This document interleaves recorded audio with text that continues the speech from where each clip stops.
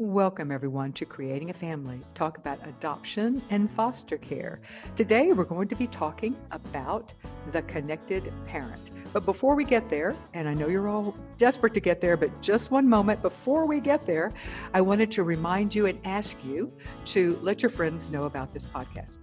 Most people find out about podcasting from their friends, and we would really appreciate it if you know people who are involved in adoption or foster care, any type of adoption or any type of foster care, or respite providers or kinship providers.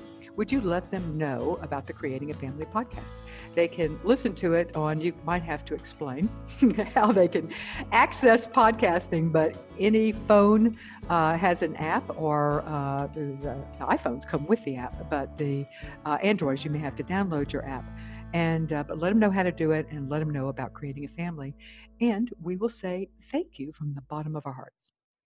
Today, we are going to be talking about The Connected Parent, a book that was written by Lisa Qualls and Dr. Karen Purvis with input from Emily Pickett.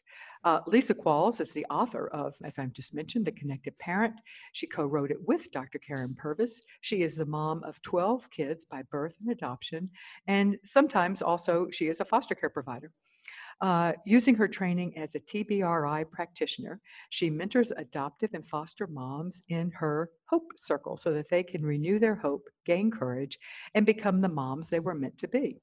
We're also going to be talking with Emily Pickett. She is the media specialist at the Karen Purvis Institute of Child Development at Texas Christian University, where she oversees the Institute's marketing, communication, and media efforts. And she's also the Institute Connections blog author. Emily previously served as right hand to Dr. Karen Purvis, for whom the Institute is named. She is a feature writer in Dr. Purvis's last written work, which is the book we're getting ready to talk about, The Connected Parent. Welcome, Lisa and Emily, to Creating a Family. We are so happy to have you here to talk about the book. Thank you. Thanks. Okay, so how did this book come to be? I mean, as listeners to this show know, I love The Connected Parent. I talk about TBRI, I recommend it. And The Connected Parent seemed to kind of have summed it all up in my mind. So first of all, how did this book come to be? How was Dr. Purvis? Emily, what year did she pass away? She passed in 2016. In 2016, so it's been 4 years. And at what part, how much did she write of this book? And just tell us the history. Lisa, let's start with you. Well, I have to go back a little further and tell you how I even discovered Dr. Purvis. So in 2006, we began the adoption process. And over the course of 16 months, we brought home 4 children from Ethiopia. Good and their heavens. ages ranged, I know, their ages ranged from about 5 months to 10 and a half. And as you can imagine, our world was rocked. We thought we were well prepared. I had been a mother for 20 years. I had a background in mental health, and we were really drowning. And in particular, one of our children had such severe trauma that her behaviors were pretty extreme. And once we finally realized this wasn't going to just sort of get better with lots of love and all the things we knew, we started searching hard for more help. And I was so blessed. I was writing a blog. My blog back then had already started in 2006, One Thankful Mom.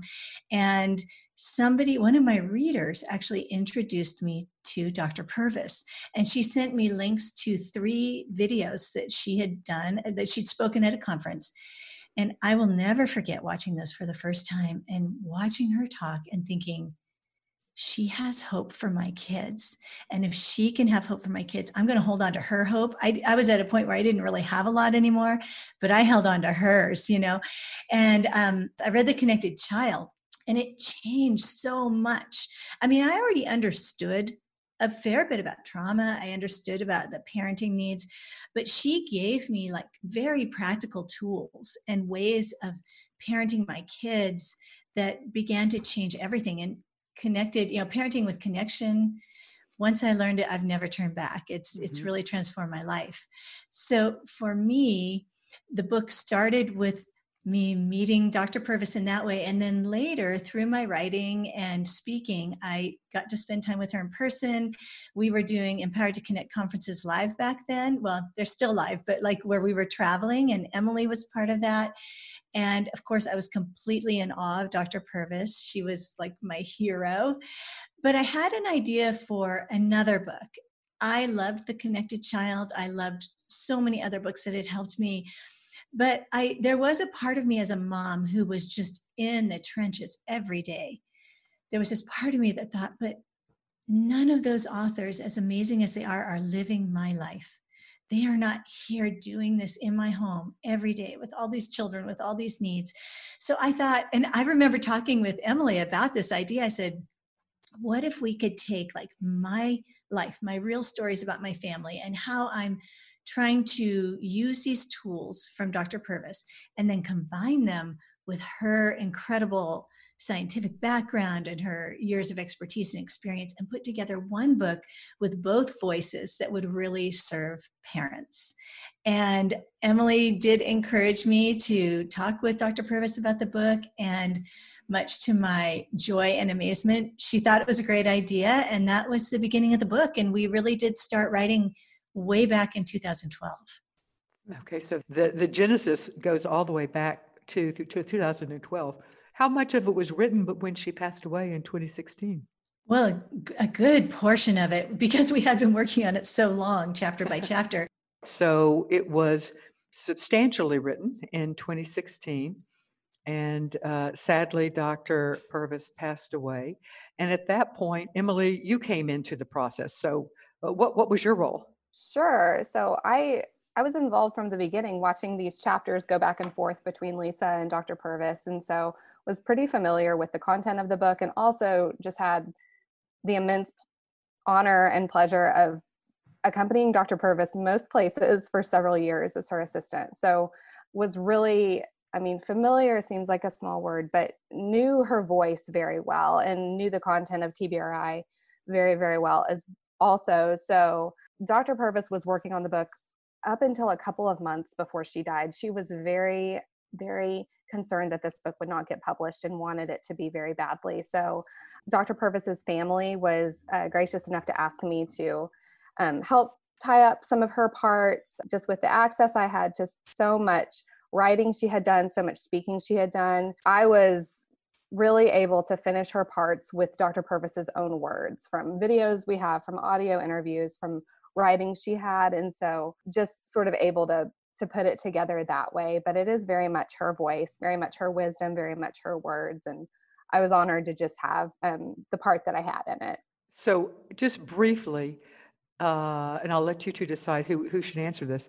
Briefly, how would you say the Connected Parent, the new book, compares to and differs from the Connected Child, which was the original impetus for really TBRI?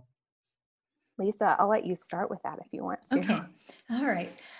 Well, I think it differs in, one of the biggest ways, of course, is we have the two voices of the parent and the professional. But we start the book out with a pretty deep explanation of what attachment is. And I think we flesh that out more than was in the Connected Child. And we have a whole chapter on helping us understand as parents our own attachment histories and what we're bringing to the relationship. And, that's been a sensitive thing for me as an adoptive mom. I think when I first started hearing that, I felt a little defensive, a little criticized, like, oh, you think this is about me, but the truth is we come into the relationship as ourselves, just like our kids do. And so we dive into that a little bit more. Do you want to answer more about that, Emily, about that particular part? I tell you what, before we get to that, let's just dive in now. What I'd like to do is let's start, as we always try to do, let's start at the beginning. And in particular, let's talk about, we're going to come and talk about parental attachment, because I agree with you, it's hugely important. But I think before we talk about parental attachment, let's talk about attachment in general. And Emily, you could start us off if you'd like. So most of our audience knows you can't even be considering adoption or fostering and not have heard the word attachment. But I think there is some misunderstandings about what attachment is as well. So how do you define attachment, or what is attachment, and why is it so important? Sure. So a very broad definition of attachment is it's just that affectionate bond between a child and a caregiver. Sometimes that caregiver is a biological parent. Sometimes that caregiver is an adoptive parent or someone taking care of that child in another capacity. But it's that affectionate bond. And the way that that develops is from very, very early in life.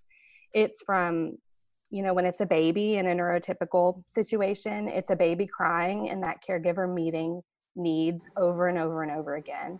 And it's really that first year of life that is most detrimental to this attachment process. And it's this process, this meeting of the child's needs over and over again, that really set the template for how that child will do relationships throughout their life. It sounds a little bit crazy that caring for a tiny baby by meeting their needs consistently and warmly is going to affect how they do relationships as a child, an adolescent, and later as an adult. But research is really strong on that. So that's why attachment is so very important. It's the foundation of all of our relationships. Absolutely. Exactly. Now let's move into talking about parental attachment, which Lisa had talked about briefly before. I truly believe that this is the often the elephant in the room, and I hear what Lisa's saying. It's easy to feel defensive, but there is so much shame and so much guilt. Nobody goes into the idea of adoption thinking that they're not going to be anything short of the most loving, caring, ideal parent. We all go into parenting in general with that, but certainly when you work, fill out all those papers and work so hard to get this child, you believe that you're worried about the child attaching to you, but it never enters your head that you may struggle with attachment, and it never enters your head that it's that you bring something to the table that also impacts how this relationship is going to go, even though it seems obvious. So let's talk a little about the parental part, about what we bring to the table. Emily, I'm going to direct that one to you, and then we'll circle around and get some of Lisa's input as well. Sure. So one thing that many parents are surprised to hear is that we are parenting out of the attachment style that we developed with our own caregivers. So the people who raised us might have taught us a lot of things expressly, might have told us a lot of things. We might have experienced instrumental care, but the way we experience their affection is informing our relationship that we have with our child. So it's not the child who arrives in your home either by birth or adoption or fostering who is going to determine your attachment style, but it's actually the other way around.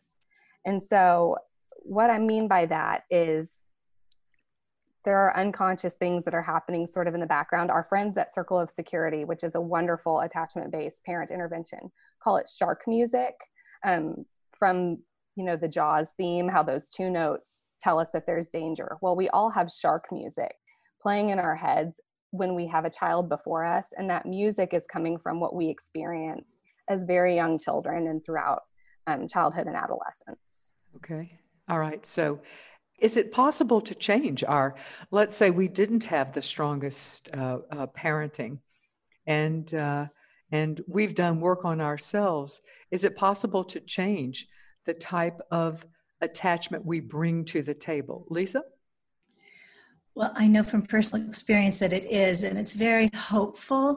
We were very blessed to be able to go through TBR practitioner training way back in 2011. I know it's developed so much since then, but part of doing TBRI training was doing the adult attachment inventory. And that's a very deep interview that helps the person who's doing the testing and evaluating determine what your attachment style is. And I learned something really important in that, because we can become what's called earned secure. We can develop earned secure attachment in adulthood. And so although my attachment style as a young child and a teen was not secure, I was able to develop that primarily through my relationship with my husband, who became a secure base for me and became that person who gave me the yeses and looked into my eyes as if I was precious and all those kinds of things. And I also think for people of faith, there's evidence that your relationship with God can also bring about some of that earned security. So yes, it is possible to change. It's possible for us to heal. And I think simply understanding the attachment style that we developed as a child can help us begin to change the way we relate to our children. So it is hopeful. And I think that parents sometimes feel sort of accused that they're causing the problem. And so we did want to handle that chapter really sensitively because of how I've experienced that. But I think it is a hopeful chapter, and I think it will give parents the ability to reflect a little bit in positive ways. Mhm. Let me read a comment that we received for this topic. I am a mom of two biological siblings. I am an adopted mom for two biological siblings. I have completely attached to my daughter, who is now 6, and I am struggling with my son. He was 6 years old when we brought him home. He is constantly lying and stealing. I have been through counseling and a psychologist. I have read so many books and articles. In 2 years, I have tried so many techniques. Nothing is working. Please help. Lisa, I'm going to throw that one to you. This is a mom who has attached to one of the children that they adopted, siblings. She's attached to one, but not the other, and she is really struggling. Um, can you help just in general? We're going to go into some of the real practical details that the book is full of. But just for a mom who is struggling with attaching to one of her children, I think the child has attached to her, she said in another part of the email. Well, I think that last little part I'm not really sure about because attachment is an affectionate bond between the two. So, but I do think it's interesting and something for us to reflect on that she has two children who are biological siblings, and yet those children experience some things differently. Mhm. And their brains have been impacted by their trauma, and they've been, rewired due to trauma differently. So I have a dear, dear friend who adopted twins, and one of her children, because of a number of situations, experienced more trauma, and that child has had significant challenges with attachment, whereas the twin sister has not experienced it nearly as much. So I think even though these children are siblings, their brains are different, and their ability to be open to receive the nurture and care of the parent is going to be different. And I completely understand how disheartening that is, that she can experience this loving connection with one child and not with the other. And I think we almost have to think of them, well, we have to think of them as individuals, that it's okay that it's different, and that her second child is just going to require a higher level of intentional parenting. Dr. Purvis told us with completely healthy attached children, the window, and you can say this better, Emily, but there's sort of a wider range of how our parenting can go, and they're still going to thrive and do well. But with children who've experienced a lot of trauma, that window is much narrower. We have to be much more intentional. So I understand why this mom is discouraged, but I think she just has to dive in with a child who has different needs. Emily, do you want to comment on that a little too? I would add to that. In the chapter in the book that talks about knowing yourself, we touch a little bit on triggers and spend quite a bit of time on mindfulness. And I think that even with siblings that are biologically related, of course, they're going to behave differently. And so without knowing a whole lot about this mom's story, it might help to do some time reflecting back and seeing what it is about those behaviors that are so very difficult for her. And lying and stealing and things of that nature, those are difficult for any parent. But really being a detective, which is what Dr. Purvis always said, encouraging us to be a detective about our history, and seeing if she can point to a place in her life where maybe she felt maybe those issues came up in early childhood or something like that, and really being a detective about those things. She's mentioned that she's seen counselors, things of that nature. Of course, that's very important. A trauma-informed therapist is going to be your best friend when you're helping a child who has Mhm. experienced trauma or adversity. Hmm. This, why is his behavior more triggering to her? And honestly, sometimes it can be temperament. We all Sure. have, we come to this world with a specific temperament, but I like the term intentional parenting because if it's not happening easily, that means we've got to bring more to the table. Yes. Absolutely. All right. Let me remind everybody that this show is underwritten by the Jockey Being Family Foundation. Jockey Being Family is committed to providing support to families nationwide to help these forever homes become lasting places of love. Your support is vital to their success. They, as with many organizations, have had to cancel their big fundraiser this year. They have a gala that actually was supposed to be this coming up weekend. They are having to cancel that, and as a result, their support goes even further for them right now. So please visit their website, jockeybeingfamily.com, to see how you can support and impact families nationwide. All right, now we're going to dive into the heart of the book, and that is the section on real life strategies. One of the things I always appreciated whenever I talked with Dr. Purvis is how practical she was. I tend to be a really practical person as well, and I really liked her practicality and not hedging her bets and diving in. So I love the fact that this book it spends time doing that. Okay, you have an entire chapter on scripts. Emily, starting with you, what do you mean by scripts? The chapter title is Simplify with Scripts, but let's start off by saying, what do you mean by scripts? Sure. So I think that one of the hallmarks of Dr. Purvis's intervention, trust-based relational intervention, or TBRI, as we call it, is this usage of scripts because it is such a practical tool for parents. And what we mean by that are just short phrases that are going to help remind a child of, I guess, the desired behavior and how to get back on track. The thing about these scripts is they're not best taught in the situation where the child is struggling behaviorally. It's something that the parent or the caregiver is going to need to spend a little time proactively teaching so that later when mom or dad or caregiver is reminding them of what's expected, they can easily recall, okay, this is what I'm supposed to be doing and get back on track. So we spent a good deal of the time in this book talking about the importance of those scripts, some scripts that we recommend, and then also how to develop a vocabulary for your own family of scripts that make sense for your family culture.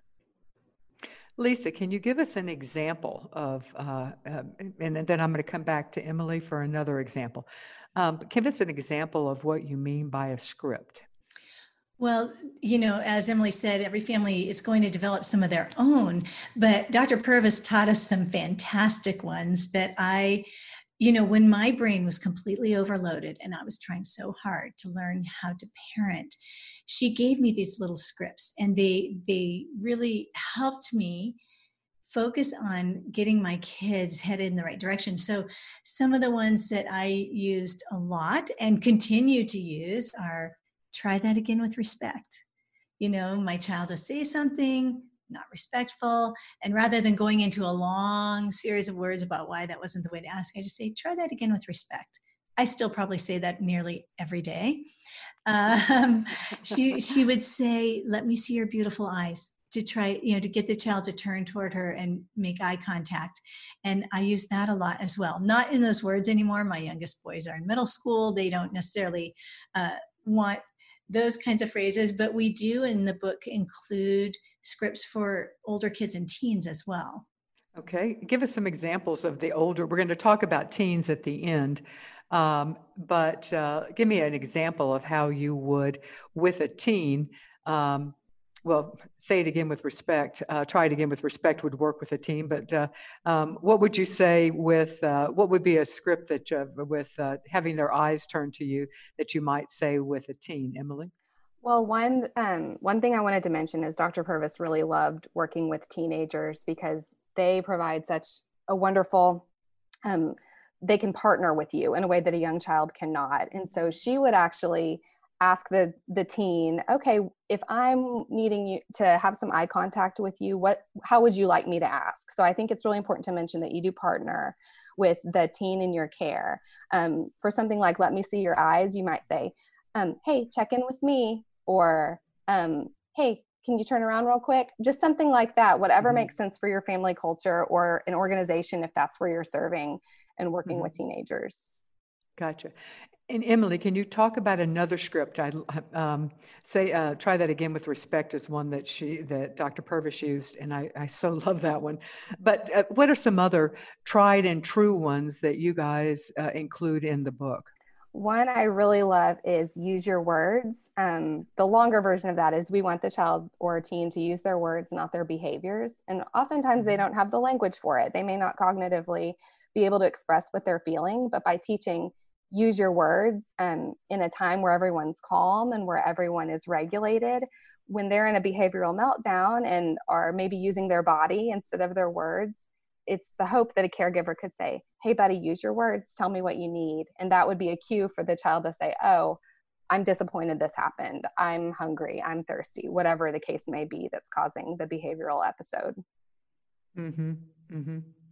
Yeah. And sometimes the behavioral episode could be things such as lying, or because the first instinct is to slip into the easy. And what you're really, one that we used was give yourself a minute. Don't answer right. Give yourself a minute, because the minute is often what it took to think through and think, okay.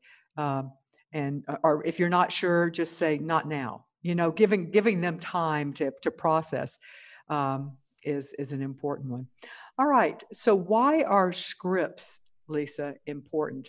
The idea of a script is something that is almost something rote, something that is, and some people think it feels fake, that it's not real because it's a memorized speech, it's a memorized phrase that you're using. So why scripts? Why are they important? Well, for people like me who tend to want to talk, they force us, they help us limit our words. And we know that when a child is dysregulated, I am right there with you, by the way. We know that when a child's dysregulated, their brain can process a very limited number of words. And so, Dr. Purvis really wanted us to use as few words as possible to communicate what we were trying to say. And so for me, I think that's one of the most helpful aspects of scripts. I also, as I mentioned a little bit earlier, I just remember feeling so completely overwhelmed. And to have even a couple of them written down and on my refrigerator so that I could remember to use those, it was a relief to me. And my children learned them quickly. They understood what I meant. And it was really funny when I had my teenage daughter read the manuscript. She came into the kitchen after reading it. She said, Mom, all those things that you say, like try that again with respect or got it, things like that. She said, I always thought you were just saying that. I didn't know that they were actual scripts. So I think it seemed natural enough, but they've been very powerful, even still. Even still. Can I add just one thing to that? I think that Lisa touched on this a little bit, but when you're giving a script, the tone in which you deliver that script is very, very important. If you are saying, try that again with respect in a sarcastic or punitive or angry tone, it's not going to have the effect that a pleasant countenance and a calm voice saying, can you try that again with respect is going to have. And so again, you're going to want to adapt the scripts to fit your family culture. If that doesn't sound like something your kiddos are going to respond to, by all means, come up with something that's going to make sense to them, and do make sure that you're delivering those scripts in a way that is approachable and gentle and not punitive or punishing. Or not even rote. Yes. If you're really ticked and you say it again with respect, that's probably not the way you want to deliver it. Sure. Right. That's not going to calm their nervous system. Absolutely. Nor yours, actually. Very, very true. Yeah. Very true. All right. Another chapter in the book is combat chronic fear. Chronic fear is real. It's absolutely real. Let me make sure I'm understanding where you're coming from when you say chronic fear. I'm thinking that parents are often just fearful that these children are not going to heal, but you may mean it from a different way. So, Lisa, what do you mean by chronic fear? Well, what we were addressing in that chapter primarily is the chronic fear that the child is experiencing, that, we understand their brains have been deeply impacted by trauma and their neurochemistry has been impacted and they're on high alert. They're always watching for the next dangerous thing. And I used to say that it seemed like my daughter had a river of fear running through her veins. And that fear didn't necessarily look like fear. It looked like aggression. It looked like anger. It looked like competition for every tiny thing with her siblings. It looked like control. But really, all of that was rooted in this deep river of fear that she had in her body. And so that chapter is about how to address that fear and how to increase safety for the child so that then they can be calmed enough and feel safe enough that they can actually learn these new things and heal. And the security of a home is what provides that ability for them to really process and learn anything. Emily, thoughts on how we can work to, first of all, calm our children's fear, and then I want to talk about calming parents' fear, because parents also bring fear to this. But Emily, let's talk first about calming our children. Sure. Well, I think that one thing that's important to note is just because the parent knows that the child is safe in their care, that does not mean that the child is experiencing safety and feels safe. So a child who's experienced harm, just depending on their history, is not going to arrive in a safe home and all of that history to not be impacting how they're currently experiencing the world. And so even if a parent knows that the child is safe, they should be asking themselves constantly how to make the child feel safe. One example that Dr. Purvis used to give is that a child may be afraid at night. And you may think to yourself, well, this child is 11 or 12 years old. They're too old to be scared at night to come to my room. But if a child has experienced harm at night, or if a child is in a strange house for the first few weeks, or even, goodness, years of being home, it's important to empower that child to feel safe. So maybe that means having a baby monitor in your room and in the child's room where they can talk to you on the monitor to let you know that they're feeling scared. Or maybe it's making a plan during a calm time that they can come and lay out a pallet on the floor by your bed where they can rest when they're feeling scared or unsure about something. And just proactively planning for those times and recognizing that fear may look different than how the parent may traditionally see fear in a child who has not experienced any kind of trauma. Mm-hmm. Yeah, and it often does, as Lisa points out. Fear brings out an emotion in us that makes us want to help. But when a child's fear is being expressed as anger or shutting down or rejecting or anything like that, it's harder for us to feel the sense of, okay, this child is really needing my help now, because you're feeling rejected or pushed away or angry yourself. Certainly. Right, because their behaviors then can bring up fear in us. And so all of a sudden you have a child who's in this state of dysregulation and all out fear, and your brain is responding with fear too. And then nobody can think clearly, and we have to calm down. And I can remember when my daughter, after like raging and being so out of control, when I could finally calm her enough to get her to come sit in my lap. And I can remember just rocking and rocking with her and just saying, we're okay. We're okay. And I wasn't saying it just for her. I was saying it for me. Like, we are okay, and we're rocking and we're calming our brains, and we're bringing down that high level of anxiety. Well, yeah, and that's why I want to talk about parental fear, because we are human, and And oftentimes we are fearful. We are fearful that because we don't understand why our children are behaving the way they are. And it's so easy to do what I call spinning, where you're just starting to spin. If they're like this now, what are they going to be like when they're 15? What are they going to be like when they're 20? Oh my gosh, and what have I done? Have I ruined my family? I will never be able to help this child. We will never feel like a family. And and those fears are they're real. We're human. So, Emily, how do we address our fears uh, as we approach our children? Because we are not calming when we're terrified. Sure. Well, I think one thing that is so important is all of these strategies that we talk about in the book and all of the strategies that TBRI is giving caregivers to use with young children, you also need to use on yourself.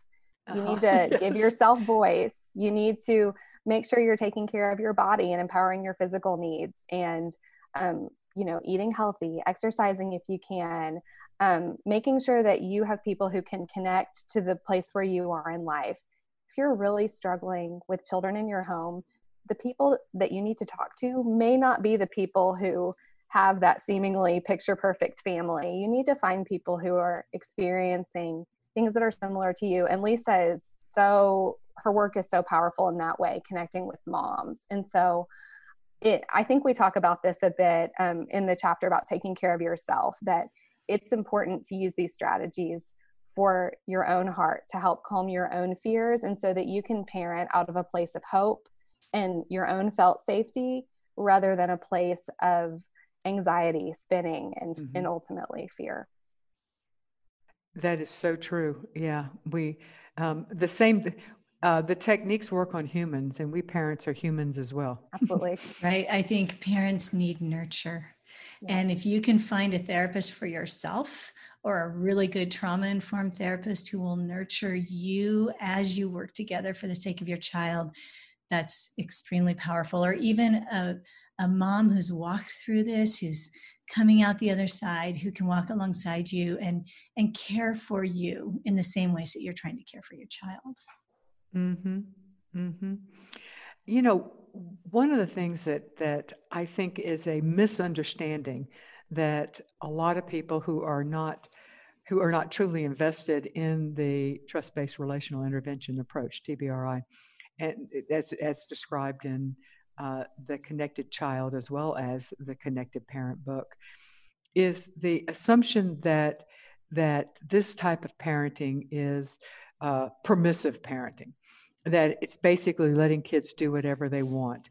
It is, and not only that, but I have actually seen a number of parents who are believing that they are connected parents, that they're using the attachment parenting styles, who basically don't have any forms of discipline or not much, and having known or having talked with, interviewed Dr. Purvis a number of times, I know for a fact that that's not her approach. So let's talk some about the disciplining and utilizing the TBRI and the connected approach. Is it possible to still have expectations of behavior and enforce those expectations? Lisa, I'm going to start with you as a mom of 12. Well, I think all of us, we parents, we come to this with our own sort of style. And of course, we've talked about attachment. We're wired differently. And so I think some parents are naturally more high structure, are better at following through and holding standards. And other parents default probably too much toward nurture and don't find that balance. And a lot of couples, one will be one and one will be the other, which is definitely true for my husband and me. And I think this is where we talk about the balance of nurture and structure, because we need both for our children to feel safe.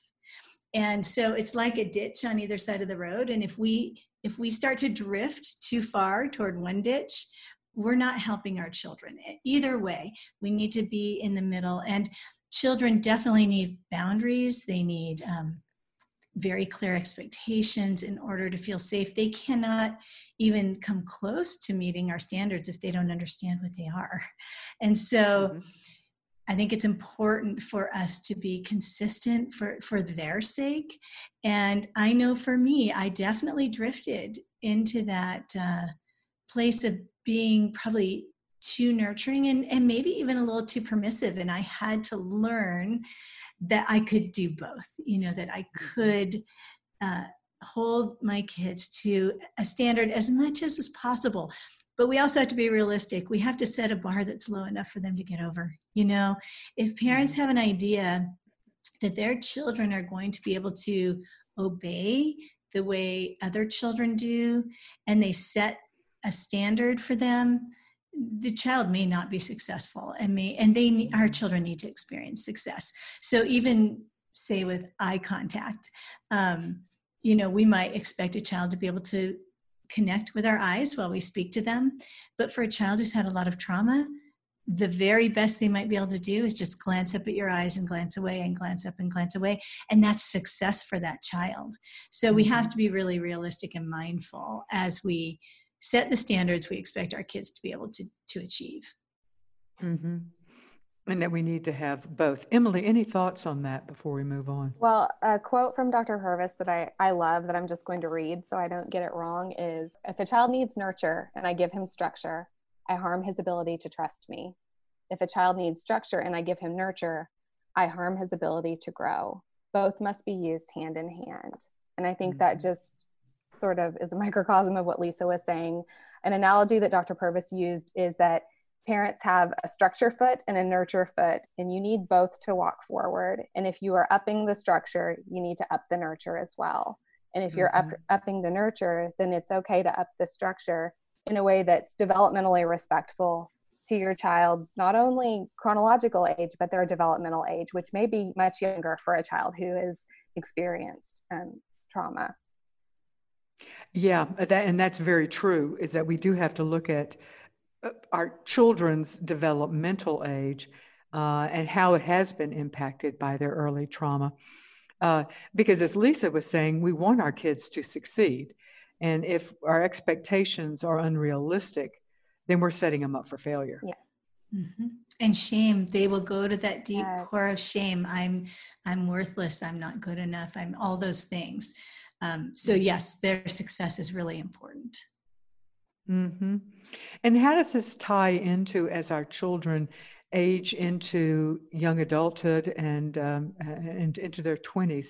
How does this, and Lisa, I'll direct this because I believe you have children who are in that age. How does this approach work with that age, young adult? The approach of connected parenting, is that what you're referring to? Yes. Well, and that nurture structure balance, but also connected parenting. Well, we could do a whole episode on teens and young adults for certain, because I am so in the thick of that.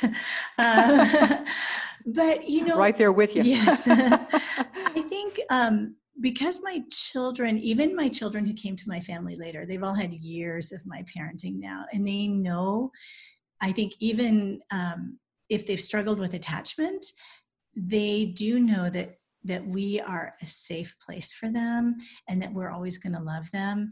And so with my young adult kids, I think I've had to really just open my hands and let them, they're making their own choices. But when things don't go well, or they make a decision that turns out to be a poor one, they know that we have their back, and we can't control their decisions at all, as you know, Dawn. At this point, we have very little control. That's right. Very little control. So I think it becomes a lot at this point for me about managing my own anxieties and not letting myself spin, like you were referring to, but just try to be as calm and patient as I can with my kids. And fortunately, I really love the people my kids are turning out to be, and I love being with them.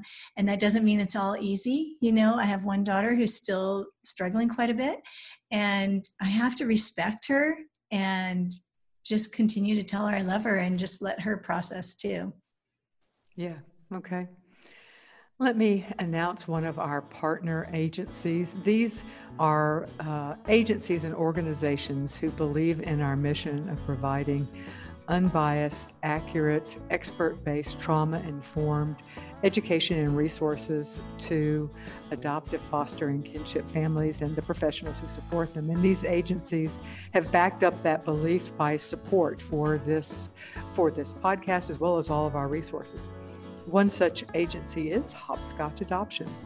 They are a Hague-accredited international adoption agency placing children from Armenia, Bulgaria, Croatia, Georgia, Ghana, Guyana, Morocco, Pakistan, Serbia, Ukraine, and they also specialize in the placement of children with Down syndrome, and they also do a lot of kinship adoptions throughout the world. So we thank them for their support. The topic of respect is one that comes up a lot, both in, we've already quoted, I can say that again with respect, which if you've talked with Dr. Purvis, you would know that that's something that she said a lot, but also with parents. We hear a lot from parents, the importance of respect, because in some ways it just undermines your confidence as a parent. It gets under your skin. It also sets the balance off kilter in a family. So how, Emily, can we help establish and teach respect for our children who've come from, as Dr. Purvis would say, hard places or from traumatic backgrounds? Sure. So I think that something that you'll notice quite a bit in the book is Dr. Purvis and Lisa ask you to go back to the beginning in almost every chapter. And what we mean is to your own history. And so what that means is asking yourself why you're experiencing your child's behavior as disrespectful. It very well could be disrespectful, but it's also important to understand what you might be bringing to the table in that interaction. So aside from that, I think the first step, or maybe the second step in teaching respect to children or teens who come to your home, is to first show them respect for their histories.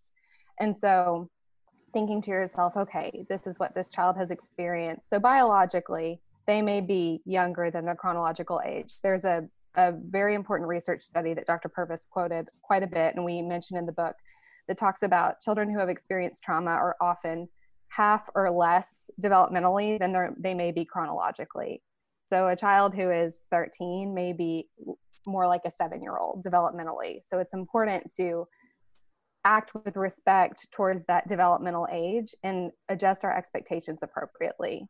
As far as teaching respect to kids and teens, as I mentioned in the scripts chapter, or as Dr. Purvis mentioned in the scripts chapter, and as I mentioned earlier, we want to teach those skills in calm times where everybody is regulated. So with younger children, that might look like having a family meeting a couple of times a month, every week, saying, hey, this is what the parents in this house we want to treat each other with respect. And so you're going to want to model that. Maybe you're doing a little bit of role play. Maybe you're making it fun with puppet play, things of that nature.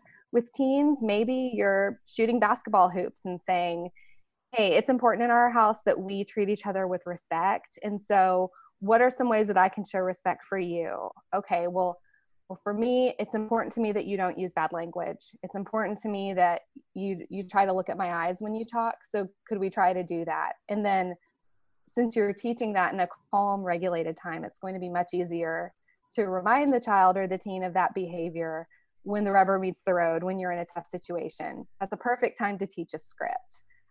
Show respect. So you can remind the child, hey, remember to show respect, and then hopefully get the train back on track rather than making it a huge ordeal, meltdown, what have you. Okay.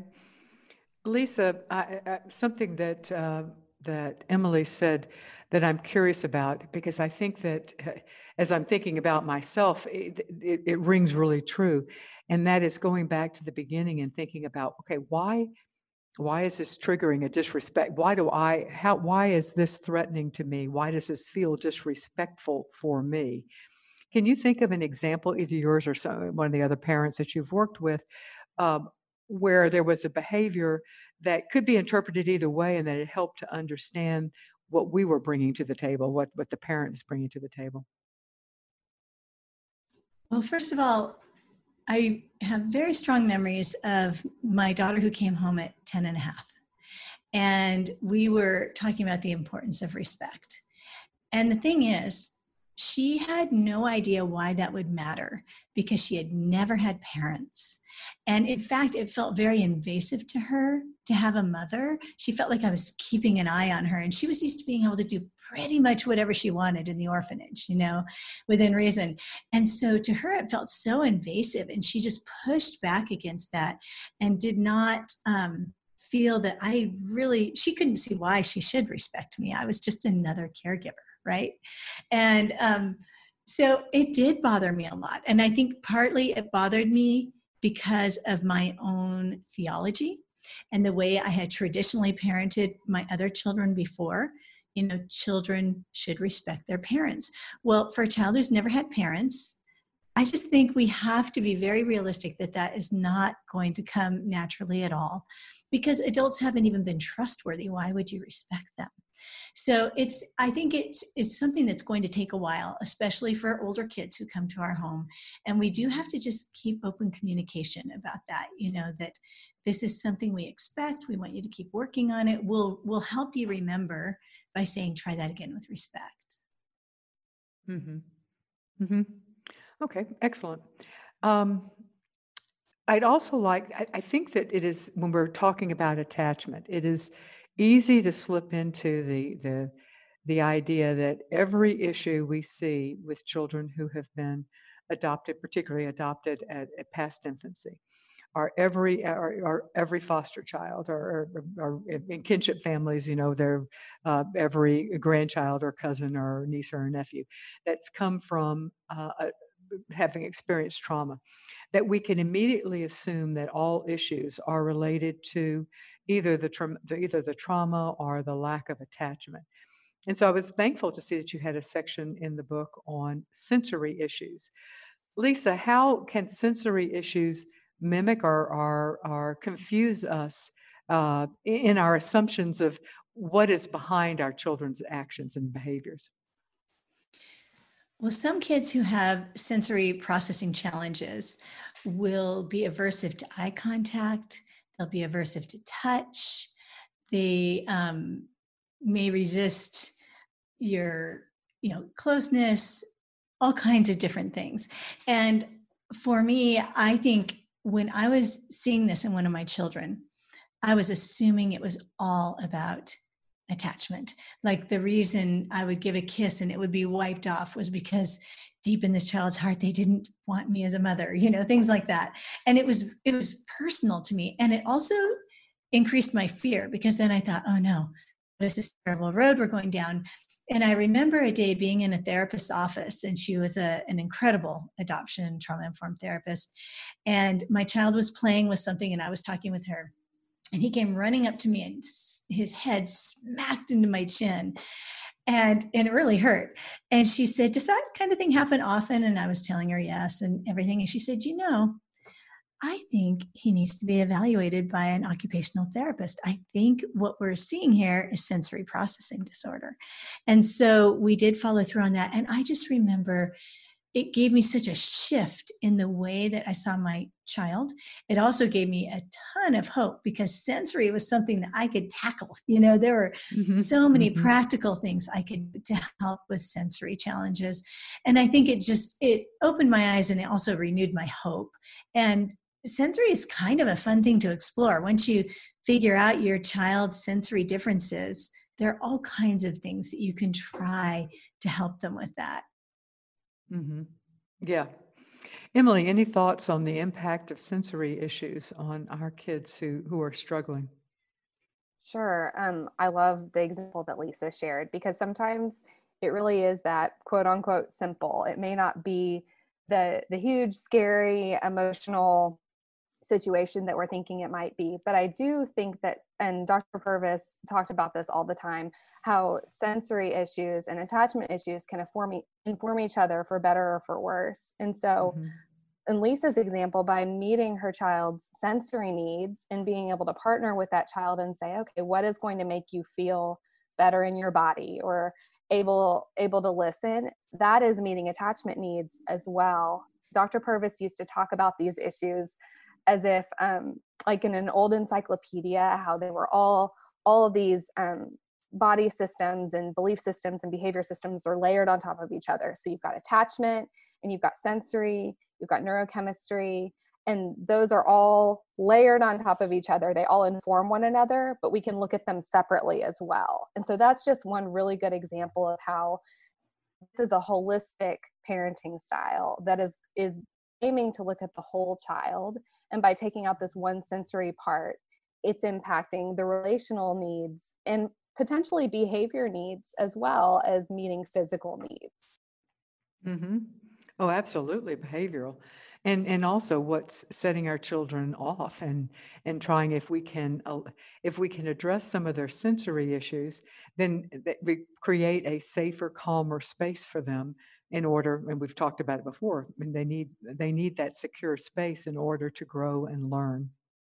Absolutely. All right, in the remaining time we have, we've already talked some about how we adapt this approach, the connected parenting approach, to working with teens, tweens and teens, but let's just stick with teens. One thing you've mentioned, I think, Emily, you are the one who said adapt your script to fit the age of the child. What are some other ways, Lisa, that we can adapt this approach when we're working with adolescents? Well, I think what we have to do is we've already talked about chronological age versus developmental age. And I think what we have to do is sort of lay that filter over everything as we're parenting, that we have to, what is felt safety for a teen? I mean, I remember with my foster daughter she had a cell phone, and I remember giving her a code that she could text me at any time, or a keyword that she could call me and say, and that when she did that, I would get in the car and go get her. That's a very different kind of way of increasing a sense of safety and trust than with a 3-year-old, and she only had to do it once, but she knew that I would be there. So I think that's maybe a stronger example, but food choices, offering choices is so important for building trust and disarming fear. And when you get to be talking about teens, it's even more important. They are at that natural phase of beginning to be more and more independent. So we need to be willing, I think, to offer them more choices in order to give them the power, if we want to use that word, to make decisions that affect them. For me, another way I've had to adapt with my older kids is to realize that what is important to me may not be important to them. So just because a child's capable of taking an honors class in school does not mean that that is going to actually be good for them. And to be able to listen with respect, to have respect for that child and understand that class, and this actually happened to me, where I just pushed and prodded a little bit, and because I knew what the child's ability was, but what I didn't fully understand was that class raised a lot of fear, internal fear of failure. And so I think we just have to wrap our minds around the fact that they are capable of making more decisions, and we need to let them do that. Mm-hmm. Emily, last word for you. How can this approach be and should be adapted to work with teens? Certainly. Well, I think that Lisa has given so many great practical strategies from her own experience. Just a couple of things that come to mind that Dr. Purvis modeled for all of us is that in working with teens, Dr. Purvis was able to model disclosure in a way that may not resonate quite as well with a younger child. So if your teen is experiencing something difficult, you're able to have a conversation with that teen in a different way than you would a young child. And that's a benefit. As Lisa was saying, you're also able to partner with them in a different way, because if they're having some food insecurity or something of that nature, they're in the big physical body, even though they might be a young child inside a big body, to help you prepare a meal. That's huge and wonderful at building the relationship, meeting the physical need, and also addressing the fear behind that. Also, all the examples that we see with Dr. Purvis and teenagers, she is able to just come alongside and meet them in a place where you can't necessarily with a younger child. And so I think it's just important to remember that behavior is the symptom of an unmet need, even in a teen, like it is with a young child. And like Lisa said, just to remember that and to be looking at the, parenting through that lens of developmental age and biological age. And also, I think that parents of younger children often fear the teen years. And I would say I love the fact that Dr. Purvis enjoyed the teen years. I have loved my kids' teen years. Not every moment of their teen years, not every day even, but in general, if we take the 30,000 foot approach, I've truly enjoyed the teen years. So to not approach it, to look upon it as a time of you really get to know the people that they will be for the rest of their lives. So that's an added advantage. Thank you so much, Lisa Qualls and Emily Pickett, authors of The Connected Parent, for being with us today to talk about the book. Thank you again. Keep in mind that the views expressed in this show are those of the guests and do not necessarily reflect the position of Creating a Family, our partners, or our underwriters. And the information given in this interview is general advice. To understand how it applies to your specific situation, you need to work with your adoption or foster care professional. Thank you for joining us today, and I will see you all next week.